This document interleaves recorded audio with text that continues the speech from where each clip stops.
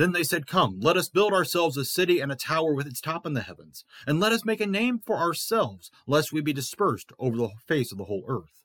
Genesis 11:4. Names are important.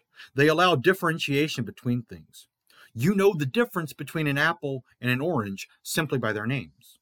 As human beings, we want to distinguish ourselves from everyone else, but we often seek to do it in sinful ways. The tower builders wanted to enclose humanity, exactly the opposite of what God had commanded Noah and his children: be fruitful and multiply and fill the earth. Genesis 9:1. In the same way, Christians are called not to seek their own name, but the name of Jesus. We gather in congregations so that we may grow in our faith. However, we are not to enclose our faith within the four walls of our church buildings. We are called for our congregations to radiate our faith to the world around us. We celebrate Easter this month.